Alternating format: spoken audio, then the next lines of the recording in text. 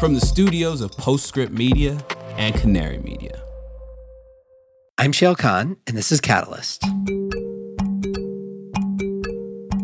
I worry that we're going to replace oil resource wars with water resource wars. That's something I really am anxious about. But that's where, again, technology and energy might be a solution. If we can use energy to create water abundance, maybe that's a pathway to peace. And avoiding Mad Max, basically. Avoiding Mad Max. I mean, if you go watch Mad Max looks like it's onto something. It was, of course, all about oil decades ago, and now the latest versions are about water. And I think that's a hint of what's going on. Once you see it, you can't unsee it. It's the water-energy nexus.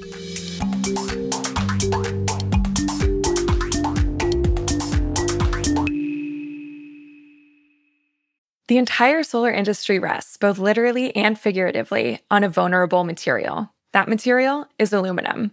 It is one of the most carbon-intensive metals, with the bulk of its supply originating in China. But what if module frames made from domestic recycled steel replaced it? On May 30th, Latitude Media and Origami Solar will host a Frontier Forum that explores what would happen if the U.S. solar industry shifted from aluminum to recycled steel. We'll explore the impact on supply chains, cost, technical performance, and carbon emissions. This is a must-attend for anyone who cares about the domestic solar industry. Register for free by clicking the link in the show notes or go to latitudemedia.com/events. I'm Shayle Kann. I'm a partner at the venture capital firm Energy Impact Partners. Welcome. So the expression, you don't know what you've got till it's gone, should have been written, in my opinion, about the energy-water nexus. It turns out that these two ecosystems, which are both obviously vital to the human population's livelihood and to our modern society, are intricately linked in a series of complex and evolving ways. And when one goes wrong, the effects on the other are kind of staggering and terrifying. This is not theoretical. Example one, China is currently experiencing the worst drought on record. The Yangtze River is at its lowest level for this time of year since recorded history. And in the Sichuan province, which is home to a big hydropower resource, threats of power cuts are impacting manufacturers, including Foxconn and VW, but also suppliers of key materials for the energy transition, ranging from aluminum for EVs to polysilicon for solar panels to lithium for batteries.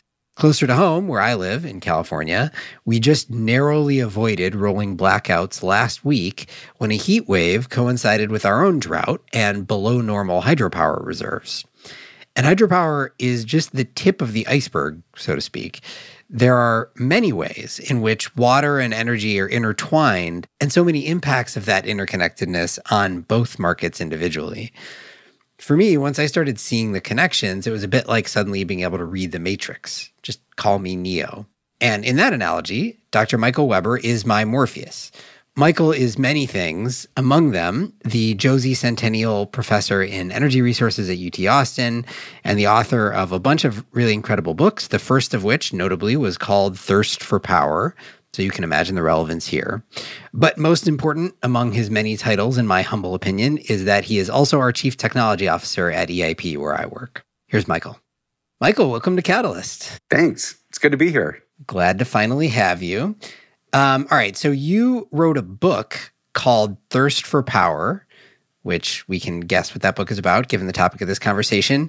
When did you publish it? Like 2016, is that right? 2016 is when the book was officially published, yes. All right, and so what was the premise? Like when you pitched your publisher, you were like, "What? This is the biggest thing that nobody talks about." Was that the basic idea? Basically, yeah. I went to the publisher and said, "I study energy and water. They're important. People aren't talking about it. I want to write a book."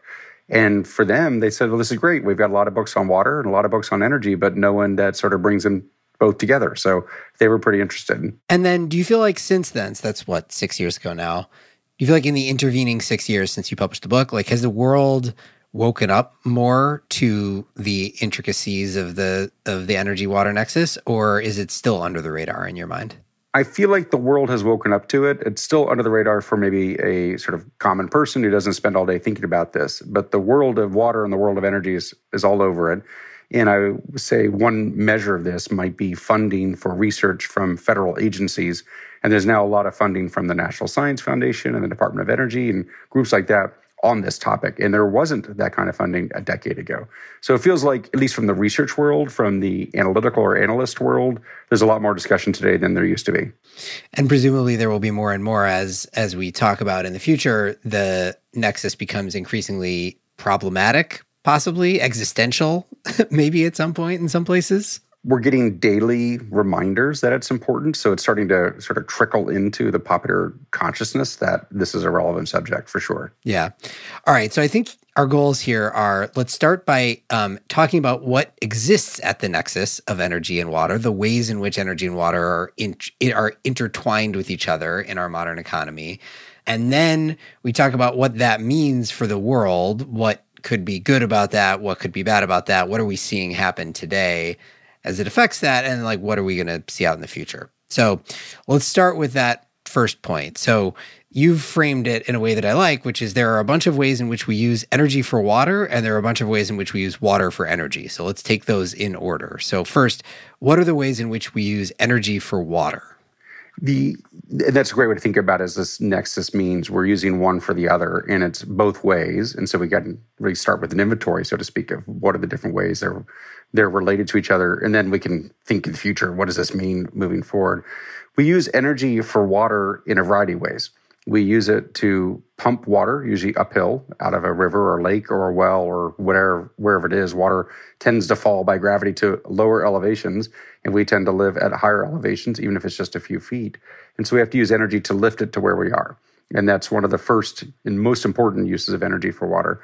But we also use energy to treat the water, to pump it long distances, to chill it, pressurize it, refrigerate it, deionize it, you name it. We use water in a lot of ways, and we need the water to be at a very particular quality and a particular quantity at a particular place at a particular time. And that means we use energy to get it there. In the old days, it might be a person pulling a bucket and a rope from a well, or a horse turning in a circle to elevate water with scoops out of a river, or an Archimedes screw or something like that is raising the water. And today it's big electric pumps that are massive, that require a lot of power just to lift the water. And then all those other steps might be pumps or lights for treatment, or then refrigerators or chillers or heaters or whatever it is. So there's all these devices along the supply chain of water that require a lot of energy. So how much energy are we talking about? Of all of the energy that we use, like how much of that is going toward moving water, cleaning water, doing something to water? If you look at the United States as an example, we use about 100 quads of energy, 100 quadrillion BTU of energy. A BTU is a British thermal unit of energy. About 13% of that energy is for water and steam. So it's not zero, but it's not half. It's a sixth or something like that, a seventh. And a third of that, like 4% of national energy consumption, is just water heating in our homes, in our businesses, just to get water to a comfortable temperature for our long hot showers or for washing dishes and clothes.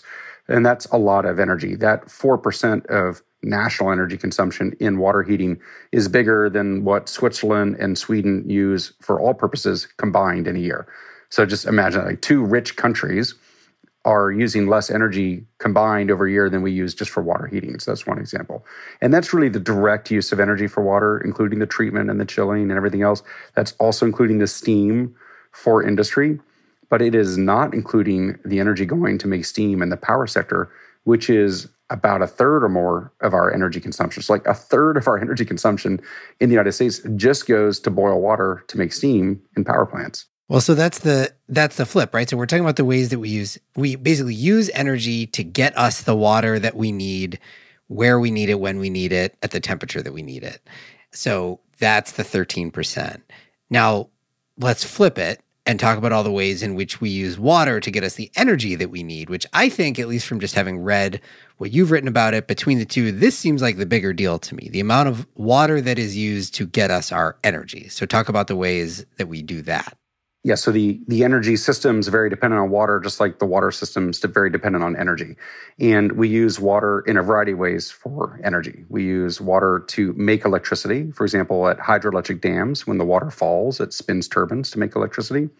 We use water to make steam, which I was talking about earlier about all the energy that goes in to boiling water to make steam, and that steam spins steam turbines, again, to make electricity.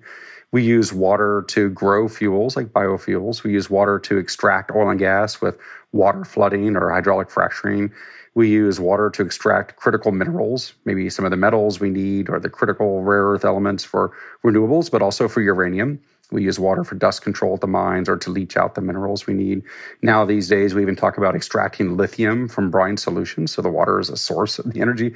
And then we use water to move energy to market through barges and ships, maybe a barge carrying coal or a tanker ship moving gasoline or other refined products, or these large ships across the oceans carrying crude oil or liquefied natural gas. So we use water to move the energy to market.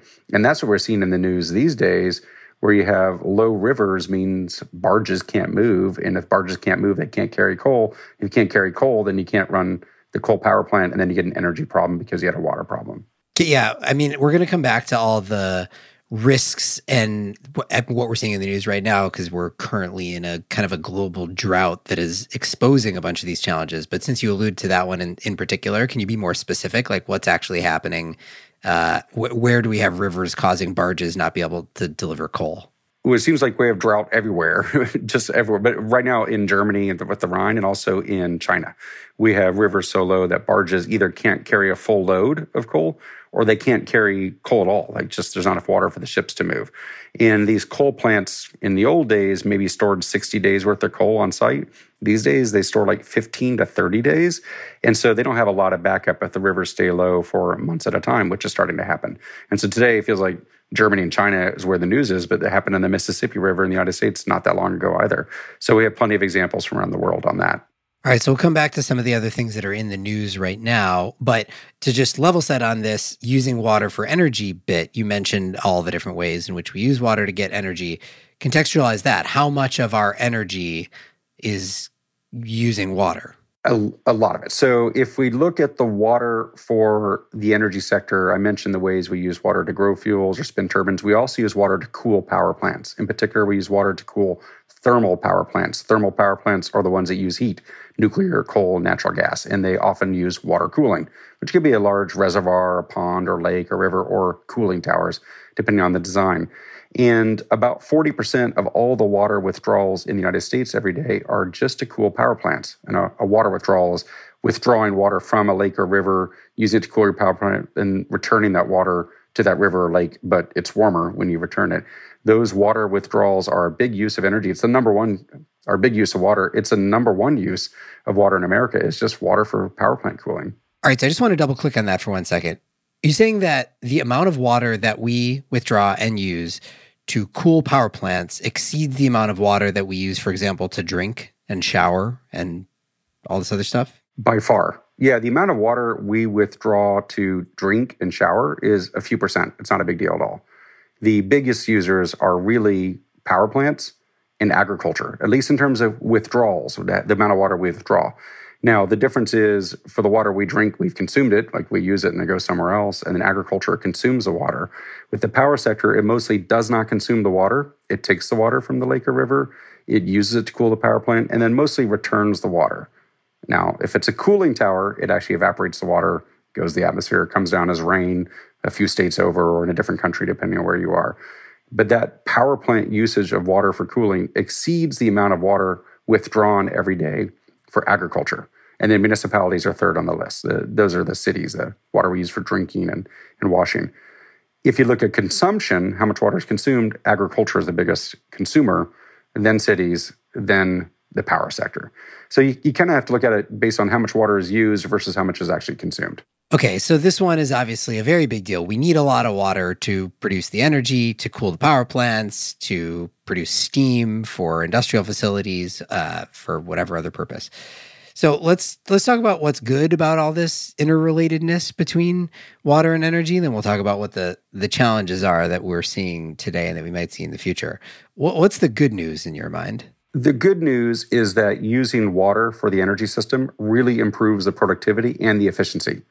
By using water to irrigate our crops, we get more food productivity, or if it's bioenergy crops, we get better energy productivity. If we use water to enhance oil production through water flooding or hydraulic fracturing, we get more oil and gas out of the well. So with water inputs, we get much greater energy output. Or if we use water to cool our power plants, we get much greater efficiency. If you cool a power plant with water, it lowers the temperature at the back end of the steam turbines. It improves the thermodynamic cycle. You just get more output. So this is really great. By adding water to the energy system, we improve the ability for the whole system to perform. We improve the productivity, the throughput, the efficiency, and the ability to move energy from where you produce it, maybe in West Texas, to where you need it, say France and Germany, if they're trying to get off Russian gas, for example. What about, I guess here's a different way to ask this question. Of the energy that we use to move water around, is it mostly electricity or is it thermal energy?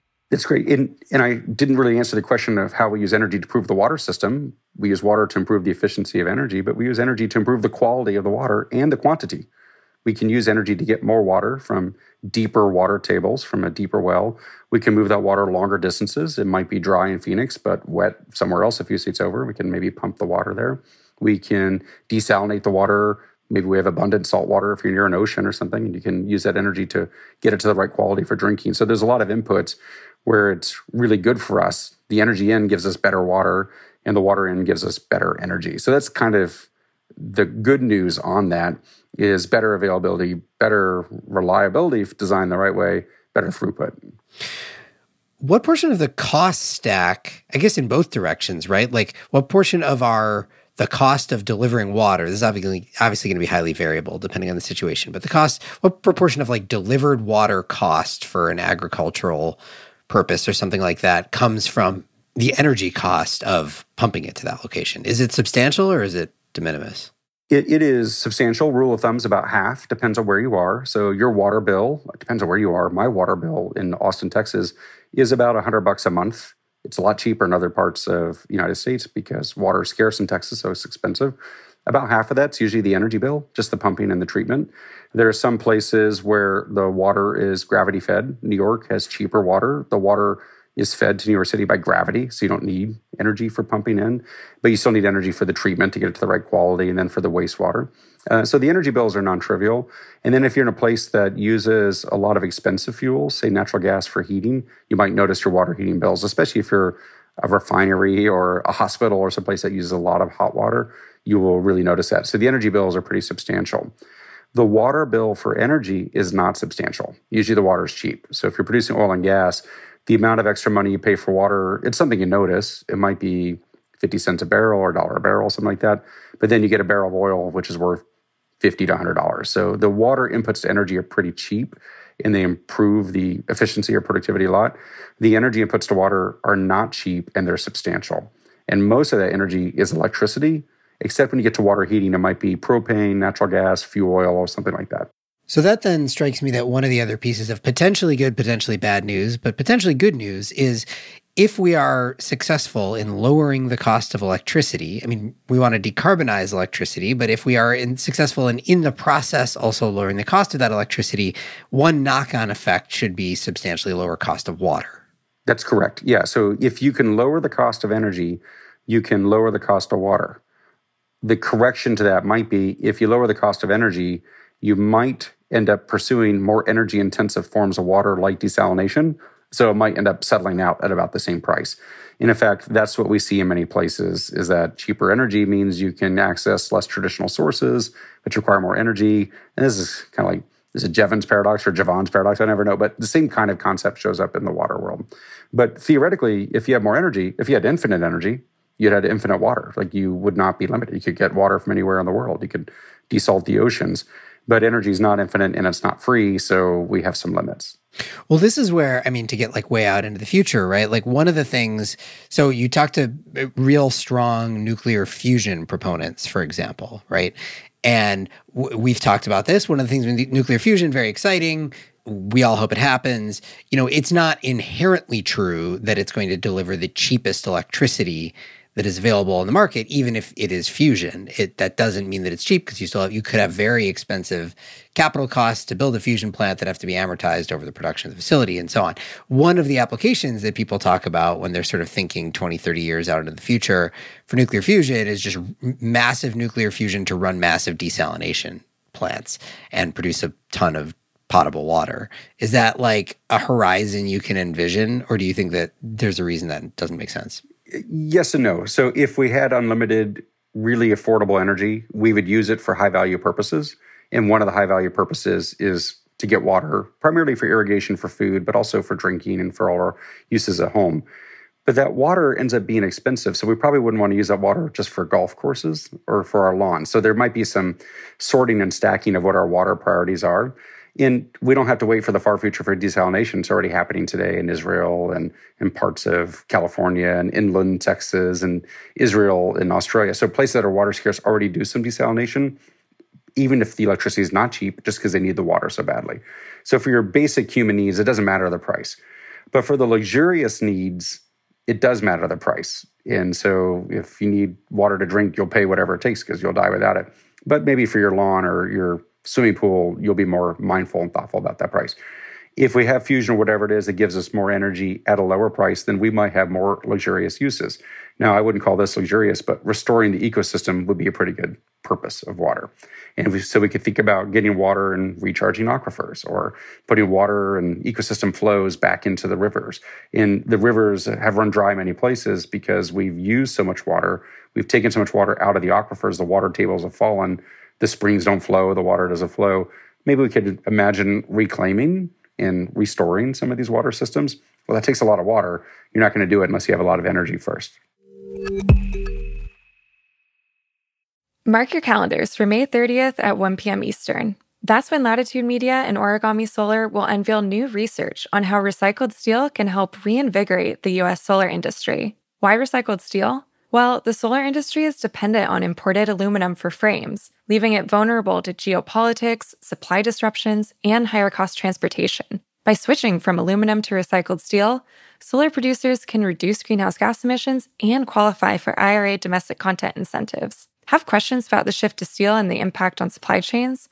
Join Latitude Media's Stephen Lacey, Origami Solar CEO Greg Patterson, and American Clean Power's MJ Shao for this live virtual event. Again, it's May 30th at 1 p.m. Eastern. Register for free at latitudemedia.com/events or click the link in the show notes. All right, so that gets us to the downside of all these interconnections, the vulnerabilities. Let's start with the sort of immediate thing. We're seeing this pop up in the news in various places this year in particular. So, give us a quick tour of like what's been happening in 2022 and what's causing it.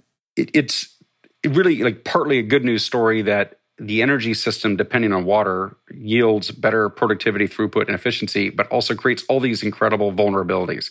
Because the energy system is so dependent on water, that water has to be available at the right quantity, at the right quality, at the right place, at the right time. And it's possible for us to have too much water or too little water, or water that's too hot or too cold. And if it's not in this Goldilocks sweet spot of just the right amount at just the right temperature, when we need it, where we need it, then the whole system can fall apart. And the examples we see today in 2022 are droughts causing water levels to fall. And if the water levels fall, you cannot get the water you need to move your barge of coal. You cannot get the water you need to cool your nuclear power plants in France, so they are dialing back or turning off. You cannot get the water you need to extract the minerals or oil and gas or grow the crops you need if it's biofuels or something like that. So the water constraint, the water shortage or drought is a huge problem on the energy system. But we also see floods. If you have too much water, it will flood the energy system and it will force refineries to turn off. Or there are power plants that get surrounded by water. They have to turn off for safety reasons. Or if that water is too hot because of the heat wave, then you can't use that water safely to cool your nuclear power plant. Or if it's too cold, you get ice formations and your power plants will fail, like happened in Texas in February 2021. So there's just so many ways it can go wrong. And there's so many examples around the world every day, but every year there's some dramatic event where people die because the energy system failed. And a lot of that's because of the water system. So in the sort of, as we look forward into a world in which climate change is running rampant and continues to do so, does presumably, I think the expectation would be we're going to see more drought, we're going to see more flooding, just more extremes that make the Goldilocks scenario of getting the water at the right time, in the right place, in the right volume, and the right temperature, and so on, more and more difficult. So are we going to be finding ourselves in a situation where this interconnected web we've created is like really problematic as climate change progresses? Yes. I think you said it great, but exactly. And I think it will just become more intense because we've designed our energy system for this sweet spot. And now we're moving out of the sweet spot. So we have power plants operating out of their design conditions. They designed it for a different weather and a different kind of water availability, for example. And then if the weather gets too cold or too hot or whatever, it's outside that range, they're outside of spec, they can't operate safely. And it goes the other way around as well. We designed our water system assuming energy is available. And if you have a power outage, like we had in Texas a year and a half ago, or we have in different spots around the world, the energy's cut off or the power's cut off to the water and wastewater treatment plants, this becomes a public health crisis. So it's both ways. And we had that in Texas where we first had a power outage, 10 million people without power, but then we had 14 million people under a boil water notification because the water wasn't safe to drink because the water and wastewater treatment plants didn't have energy. So this is a huge crisis. It's already happening. It feels like it's picking up its pace. And part of that is one of the deep ironies of the energy water nexus is that the energy system helps create climate change through the radiative forcing of the emissions from the fuels we use. And the way climate change manifests itself is through changes to the water systems, through acceleration or intensification of the hydrological cycle, which, as you said, means more intense and frequent droughts and more intense and frequent floods. And those droughts and floods are a huge strain on the energy system. So energy gives us water problems, which gives us energy problems. It's all one big accelerating loop. Right. Which is sort of depressing. I guess the other question, though, is, so as we then try to combat climate change and transform predominantly our energy system and replace, for example, a bunch of coal and natural gas plants with non-thermal generation of one kind or another, are we going to be solving the problem or replacing it with a different problem? For example, we could add more nuclear, that uses a lot of water. We could produce a bunch of green hydrogen by electrolyzing water. Is that going to increase the total amount of water required in the energy system? Like, what is the balance going to be as the energy transition progresses? Are we going to become more reliant on more Goldilocks water or less? Your question really captures the complex nuance of it, which is, well, it depends. And it depends on what decisions we make. Because if you really care about carbon, you might decarbonize with water lean options like wind and solar, which are really great. They're great from a carbon perspective and they're great from a water perspective. Maybe not so great from a land perspective, depending on how you count the land. But some of the low carbon options, like traditional nuclear, 1970s nuclear with big water cooling, very water intensive. Carbon capture systems are very water intensive. Bioenergy crops are very water intensive. So it kind of depends on what we build. But if that nuclear is a small modular reactor that's air cooled, sounds great. If it is not a carbon capture system that's water based, but some other method, then we might be fine. So really you have to be thoughtful about it. And it's possible for us to focus on one problem, the carbon cycle, while maybe making worse another cycle, the nitrogen cycle or the water cycle, something like that. I think we should have all of this in mind so that we're not so focused on one, we make the others worse. So you and I are technologists of a different sort. I mean, you're an actual technologist. I just pretend to be one and invest in them day to day. What are the technological solutions, innovations that can make a difference in terms of either minimizing the amount of water we need for energy or the amount of energy we need for water, or just delinking the more vulnerable aspects of the nexus? And that's the key thing. Like, we have to ask, do we want to delink or not? And the answer is we want them to be linked where it's good for us, but delinked where it's bad for us. And so how do we sort that out? And there are some technologies. If we just look at power plant thermal cooling, we have these sort of old school heat exchangers and wet cooling systems that were built decades ago. Well, there's a lot of advanced work we can do on the materials or the heat transfer research that goes into the design of the heat exchanger so that we need less water. There's hybrid air cooling towers that use air and water, so they use less water overall. You only use water when you really need it. Use air most of the time. And actually, air cooling works okay, but it takes a lot more air to cool the heat compared to water. Like, imagine you burn your hand. If you burn your hand, you want to put it in front of a fan or put it under a tap of water. You'd rather put it under a tap of water. But if you don't have water, you'll put it in front of the fan. But it takes a lot more air to get the same cooling effect as water. But we can work on that and develop better air cooling systems to make that a little more efficient. There's some deep technologies on that. And then on the energy for water side, thinking of better membranes or better techniques to do desalination or water treatment, so it's not nearly as energy intensive as is today. So we can look for water lean energy options and energy lean water options. And a lot of that's around efficiency, these technologies that improve the throughput. But I think the primary choice is ultimately on the energy side. Fuel choice has a bigger impact than improving the heat exchangers. What do you see as opportunity? I mean, this is it's a really complicated set of markets that are connected to each other and impact each other's pricing and volumes and availability and supply. Where have we seen interesting business model innovation around this world? There are some business model innovations. I would say there's more room for innovation on the water side because it's further behind. You mentioned markets. We have a lot of markets for energy. We have power markets, oil markets, gas markets, futures markets. We have information released every 15 minutes about the power markets and every week on oil storage and prices from the EIA or whoever it is. So we have a lot of data and a lot of sophistication on the energy side. The water side is much less sophisticated. The information about water quantities that are used in the United States are released every 5 or 10 years. Same with water withdrawals. Like, this is not 15-minute real-time information the way you might expect for energy. So the water information is just much lumpier and released on a much less frequent timeline. And the markets tend not to be markets at all. Very, very heavily regulated. The water in many places, especially the western part of the United States, was allocated like 100 years ago. A huge problem for the Colorado River today because the allocations for Arizona and Nevada and California were made 100 years ago when it was a wet decade, and now that water is not there, but there's no market mechanism to exchange the water. So we don't really have water markets. But there is some business model innovation there where you see some people coming in and buying farms in California, not because they want the farm or they want the pistachios or almonds, they want the water rights.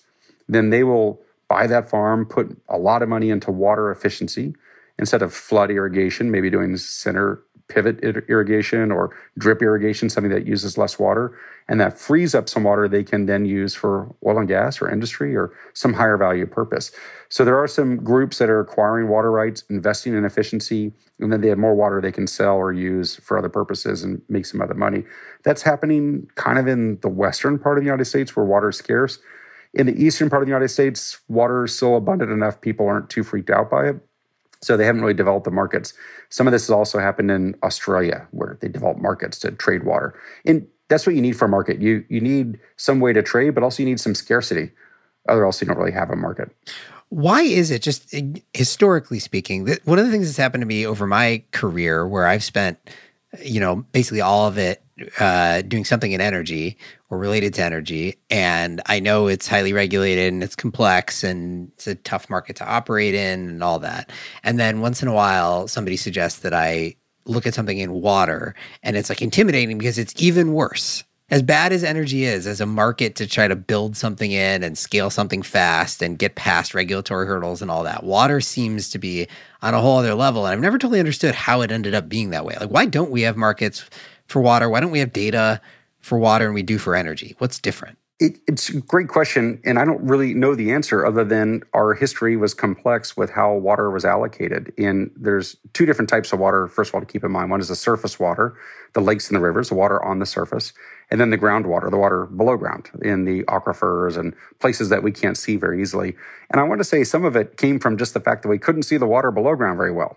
We're kind of blind to the water. And so the laws are mysterious in places like Texas where they treat the water below ground as part of the occult or something like that. So it was regulated in very funny ways. It was allocated to farmers and agriculture, then cities next. And then industry comes along later and says, hey, we want the water too. It's just so locked up with these water rights where people were given the water or assigned the water 100 years ago before we anticipated what the future would be. And so now it's hard to get that water released. And it's only really possible if you have a real crisis. In Australia, they found a way to create markets for water and water innovation because they had such a severe drought about a decade ago. They had these tragedies. It was just a disaster of like a farmer a week committing suicide because their crops wouldn't grow. It was just horrible. And finally, they said, okay, we got to rethink this. Let's develop a market system where people can actually trade water and invest in innovation. We're not quite at that point in the United States or elsewhere. So we haven't had the desperation, but it feels like we're knocking on the door of it, and we'll get there soon. All right, so it's 2036. 20-year anniversary of Thirst for Power, of your book, and you're writing an update. What's your prediction as to what changes? Like what's the water energy nexus going to look like in 15 years? I guess it's 14 years from now. It will be partly a celebration of like, hey, we did it. We really reduced the water intensity of the energy sector. This is great news. We should all celebrate. But there'll be a doom and gloom part. It's like, yeah, but nature is working against us anyway. So we had to do it because the droughts and floods were so intense. And so we might have solved some of the water vulnerabilities of the energy system, but we still have the water vulnerabilities of society as a whole. And one way we'll solve that is with more energy use. If your water gets tainted because of the flood, you need more energy to treat it. If you have water scarcity because of drought, you're either going to have to move the people to the water or move the water to the people. And that means more energy to move the water there.